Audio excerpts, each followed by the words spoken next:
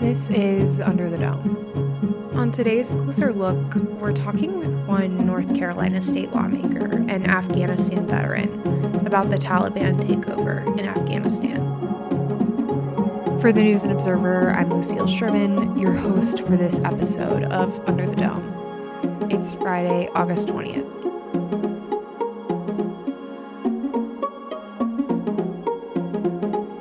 All right, Representative Greer Martin, a Democrat from Wake County and Lieutenant Colonel in the United States Army Reserves. Thanks so much for joining me today. Thank you so much for having me, Lucille. I'm really wanting to know about your perspective of what's going on in Afghanistan right now. But first, could you tell me about how and when you joined the military? I joined the military in 1991. I'd done ROTC at Davidson College and graduated in 91 and was commissioned as a second lieutenant into the reserve component as a field artillery officer. Gotcha. How long were you in Afghanistan? Let's see. I deployed to Afghanistan in November of 2002 and got back very end of May of 2003. What do you remember about 9/11? You deployed so quickly after that. What do you remember from that day and the months following? I think my memories are not dissimilar to just about everyone else's. I remember where I was in my office at work in Raleigh, and a coworker came in and said that a plane had hit one of the World Trade Center buildings, and lots of speculation about what it might or might not have been, but no one was sure. But then, of course, when the second tower was hit, was pretty certain that our nation was under attack.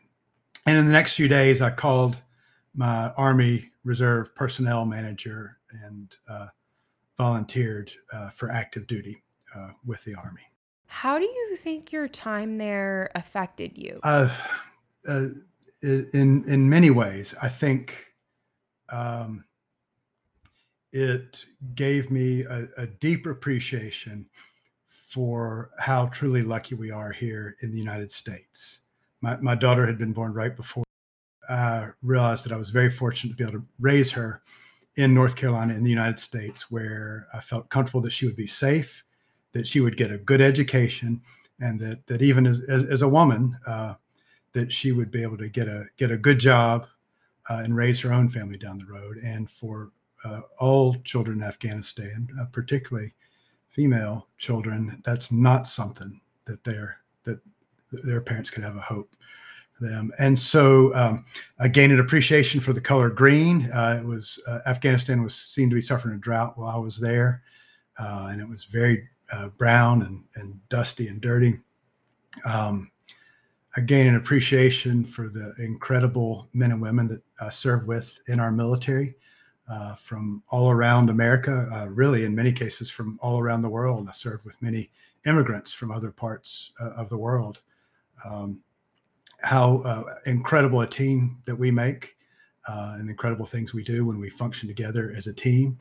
And how that lesson applies for us as a nation outside of our military endeavors. I learned that the United States, what I already knew, it reinforced that the United States can be a force for good in the world. In light of Afghanistan's fall to the Taliban following the Biden administration's removal of troops, what do you think people should know about the war in Afghanistan? I think they should know that at 20 years long almost, that it had many phases, many different components, ranging from the beginning, where the mission was to just remove Afghanistan from being able to launch a terrorist attack or be the base for a terrorist attack against the United States. And then, then of course, to capture or kill Osama bin Laden. And then into something different that over the course of several administrations, the effort seemed to be to help create a stable Afghanistan, with part of the goal being to continue to prevent it from being a place where terrorist attacks could be launched against America or other parts of the world, but also because of the inherent good that would provide for the Afghan people. Um, And I hope that the American people know that we succeeded in part of that mission, even if at the current moment it looks like there's not going to be a stable Afghanistan in the near or medium term future.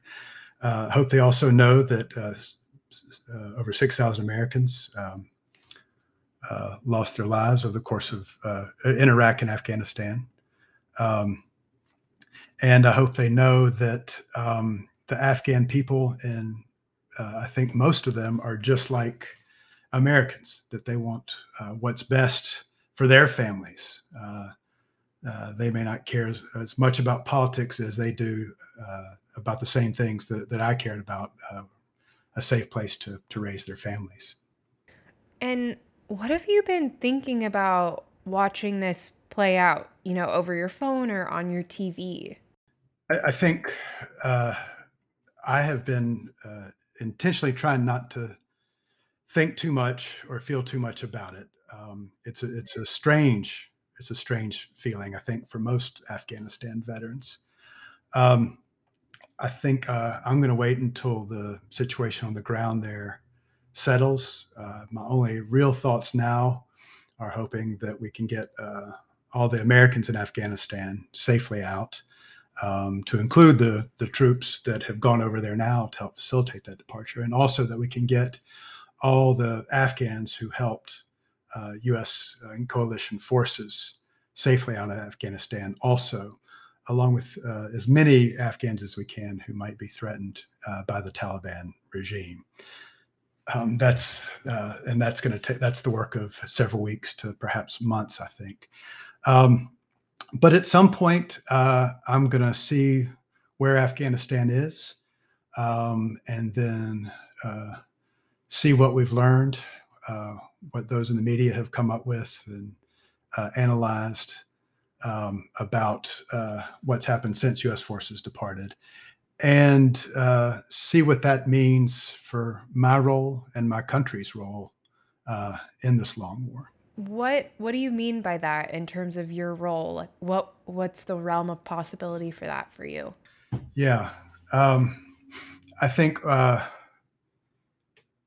what was the effect of the American presence in Afghanistan? What was the effect of my presence and that of my fellow soldiers' presence in Afghanistan?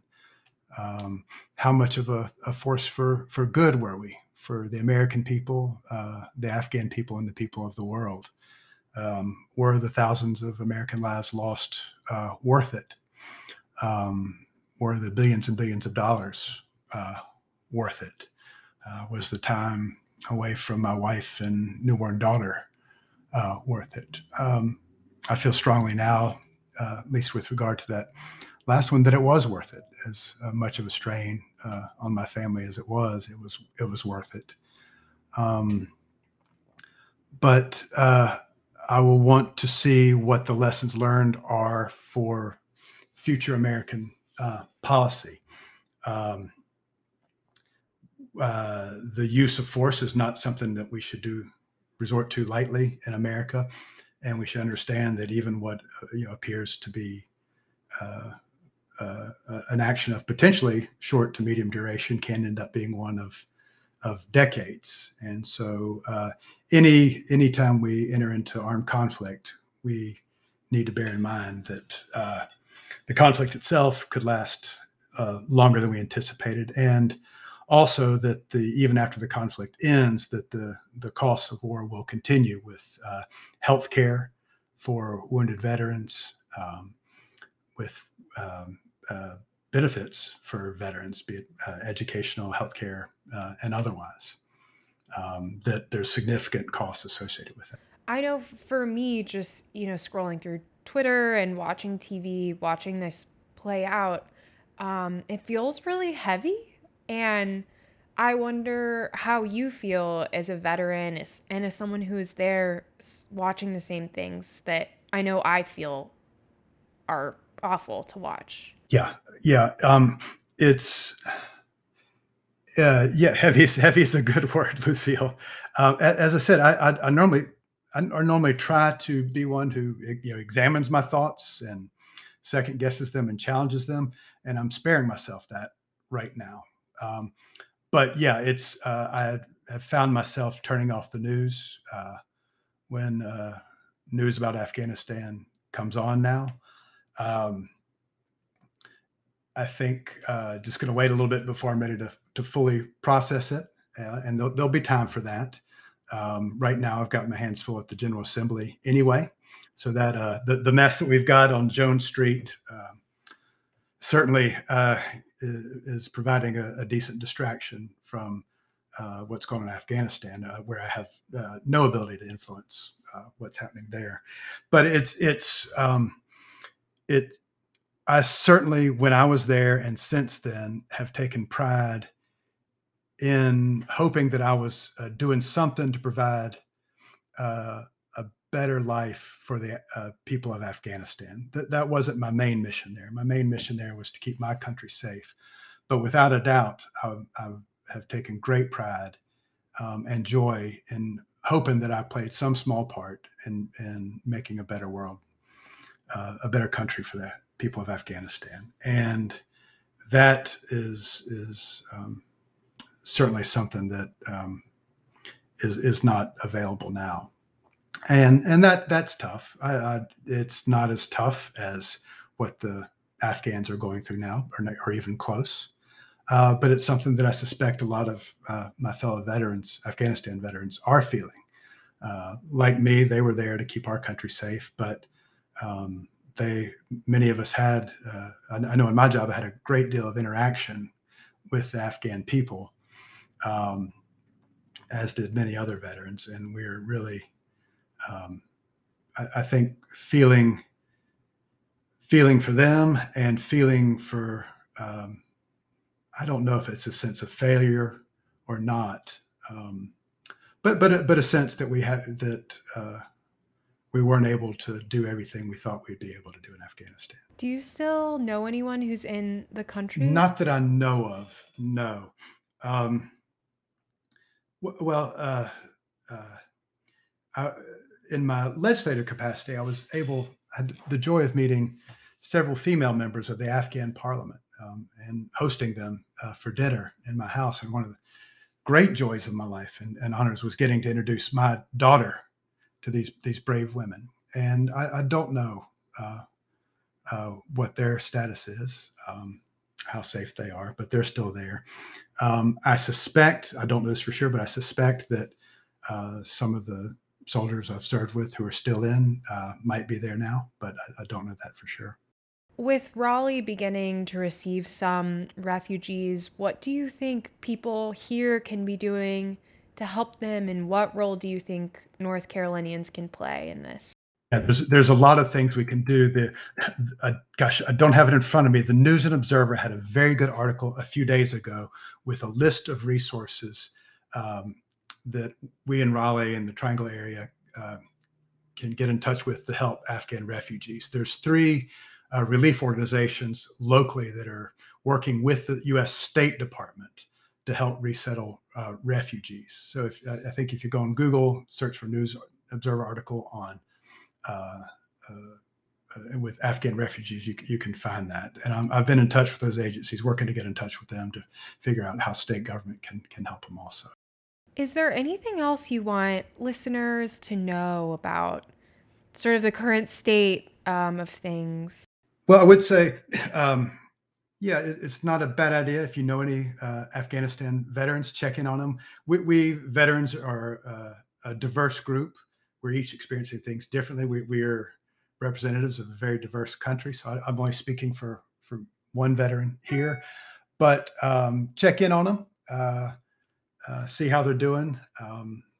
And also, for if any of my fellow Afghanistan veterans are listening out there and you're feeling a little strange and want someone to talk to, go on the internet to mentalhealth.va.gov, and there's a good set of resources there that can point you in the right direction. That applied before the current events in Afghanistan, but certainly necessary all the more so now. Thank you so much, Representative Martin. I appreciate your time. Thank you, Lucille. For more from our politics team, subscribe to the News and Observer at newsobserver.com/subscribe. Follow us on Twitter at Under the Dome and NC Insider, and sign up for our weekly political newsletter, also called Under the Dome, at newsobserver.com/newsletters. Thanks for listening.